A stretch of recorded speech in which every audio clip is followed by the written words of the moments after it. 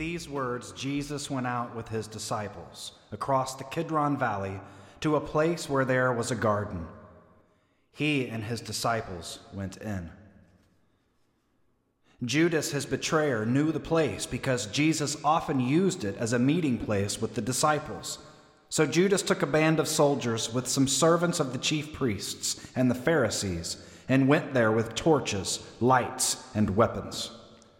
Jesus knew everything that was going to happen to him. He went out to meet them. "Who were you looking for?" he asked. "Jesus of Nazareth," they answered. "I'm the one," he said to them. Judas, his betrayer, was standing there with them. So when he said, "I'm the one," they went back a few paces and fell down on the ground. Jesus repeated his question. "Who are you looking for?" he asked. "Jesus of Nazareth," they said. "I told you, I'm the one," said Jesus. "So if you're looking for me, let these people go." He said this so as to fulfill the word he had spoken when he said, "I haven't lost any of the people you gave me." Simon Peter had a sword. He drew it and hit the high priest's servant, cutting off his right ear. The servant's name was Malchus. "Put your sword back in its sheath," said Jesus to Peter. "Do you imagine I'm not going to drink the cup my Father has given me?" So the band of soldiers with the officer and the Judean attendants arrested Jesus and tied him up. They led him off first to Annas with his father-in-law Caiaphas, who was high priest that year. It was Caiaphas who had given advice to the Judeans that the best thing would be for one man to die for the people. Simon Peter and another disciple followed Jesus. That other disciple was known to the high priest. He went into the high priest's courtyard along with Jesus, while Peter stood outside by the gate. So the other disciple, being known to the high priest, went out and spoke to the woman at the gate. Then he brought Jesus inside. The woman at the gate spoke to Peter. "You're not one of that man's disciples too, are you?" she asked. "No, I'm not," he replied. It was cold. The slaves and the attendants had made a charcoal fire, and they were standing around it, warming themselves. Peter was standing there with them and warming himself. The high priest asked Jesus about his disciples and about his teaching. "I've spoken to the world quite openly," replied Jesus. "I always taught in the synagogue and in the temple, where all the Judeans gather. I didn't say anything in secret. Why are you asking me? There were people who listened to me. Ask them what I said to them. Don't you see? They know what I said." When Jesus said that, one of the attendants standing there gave him a slap on the face. "Is that how you answer the high priest?" he said. "If I've said something wrong," replied Jesus, "give evidence about what was wrong with it. But if what I said was true, why are you hitting me?" So Annas sent him off, still tied up, to Caiaphas, the high priest. Simon Peter, meanwhile, was standing there and warming himself. "You're not one of his disciples, are you?" they asked. He denied it. "No, I'm not," he said.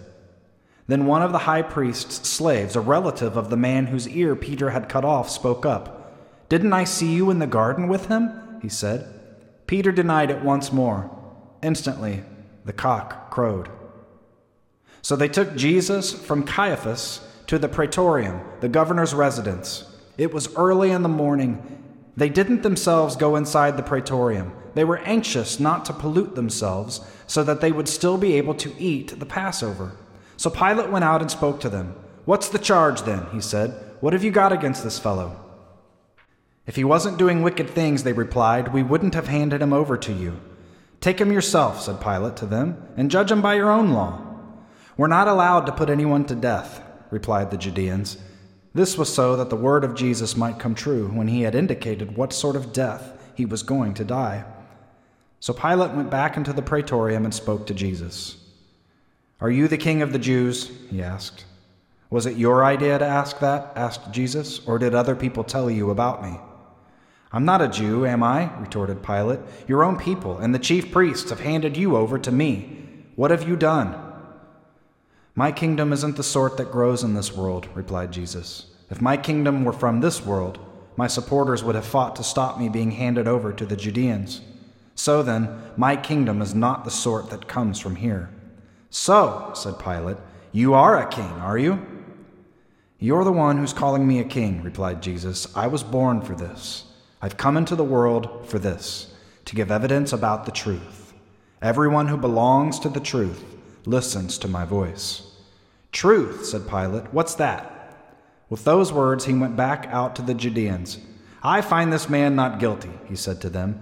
"But look here, you've got this custom that I should let someone free at Passover time. So what about it? Would you like me to release the king of the Jews?" "No," they shouted. "We don't want him.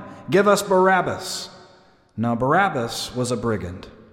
So Pilate then took Jesus and had him flogged. The soldiers wove a crown of thorns, put it on his head, and dressed him up in a purple robe. Then they came up to him and said, "Hail, King of the Jews!" And they slapped him. Pilate went out again. "Look," he said to them, "I'm bringing him out to you, so that you'll know I find no guilt in him." So Jesus came out wearing the crown of thorns and the purple cloak. "Look," said Pilate, "here's the man." So when the chief priests and their attendants saw him, they gave a great shout. "Crucify him!" they yelled. "Crucify him!" "Take him yourselves and crucify him," said Pilate. "I find him not guilty." "We've got a law," replied the Judeans, "and according to that law, he deserves to die. He made himself the Son of God." When Pilate heard that, he was all the more afraid. He went back into the praetorium and spoke to Jesus. "Where do you come from?" he asked. But Jesus gave no answer. So Pilate addressed him again. "Aren't you going to speak to me?" he said. "Don't you know that I have the authority to let you go and the authority to crucify you?" "You couldn't have any authority at all over me," replied Jesus, "unless it was given to you from above. That's why the person who handed me over to you is guilty of a greater sin." From that moment on, Pilate tried to let him go. But the Judeans shouted at him. "If you let this fellow go," they said, "you are no friend of Caesar. Everyone who sets himself up as a king is speaking against Caesar." So when Pilate heard them saying that, he brought Jesus out and sat down at the official judgment seat called the Pavement, in Hebrew, Gabbatha. It was the preparation day of the Passover, and it was about midday. "Look," said Pilate, "here is your king." "Take him away," they shouted. "Take him away! Crucify him!" "Do you want me to crucify your king?" asked Pilate. "We have no king," the chief priest replied, "except Caesar." Then he handed him over to them to be crucified. So they took Jesus away. He carried his own cross and went to the spot called Skull Place, in Hebrew, Golgotha. That was where they crucified him. They also crucified two others, one on either side of him, with Jesus in the middle. Pilate wrote a notice and had it placed on the cross. "Jesus of Nazareth, the King of the Jews." Lots of the Judeans read this notice because the place where Jesus was crucified was close to the city. It was written in Hebrew, Latin, and Greek. So the chief priest said to Pilate, "Don't write the King of the Jews. Write that he said, 'I'm the King of the Jews.'" "What I've written," replied Pilate, "I've written." When the soldiers had crucified Jesus, they took his clothes and divided them into 4 parts, giving each soldier 1 part. When they came to his tunic, they found that it was a single piece of cloth, woven from top to bottom.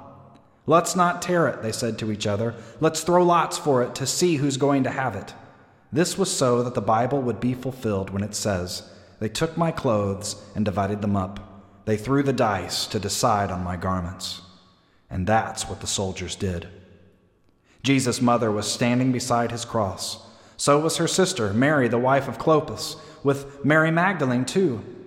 Jesus saw his mother and the disciple he especially loved standing there.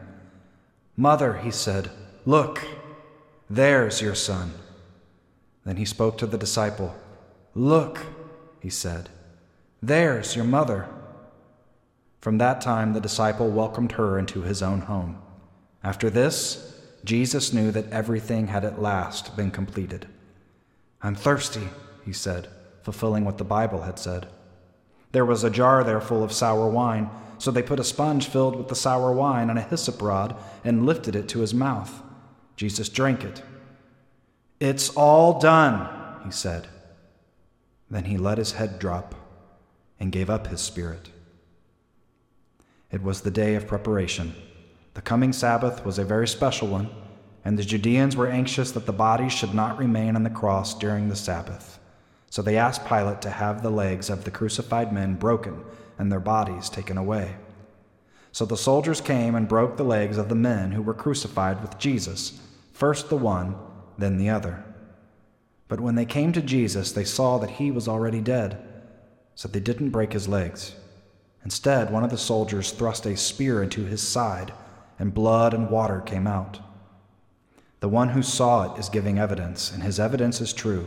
He knows he's speaking the truth, so that you too may believe. These things, you see, came about so that the Bible might come true. No bone of his will be broken.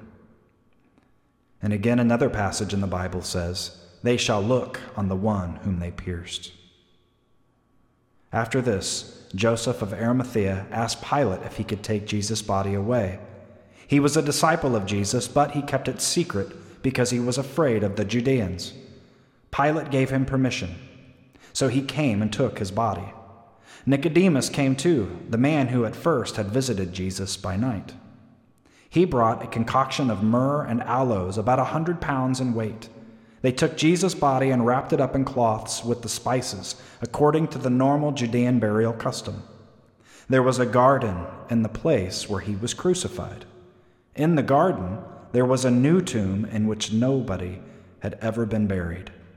So, because the tomb was nearby, and because of the Judean day of preparation, they buried Jesus there.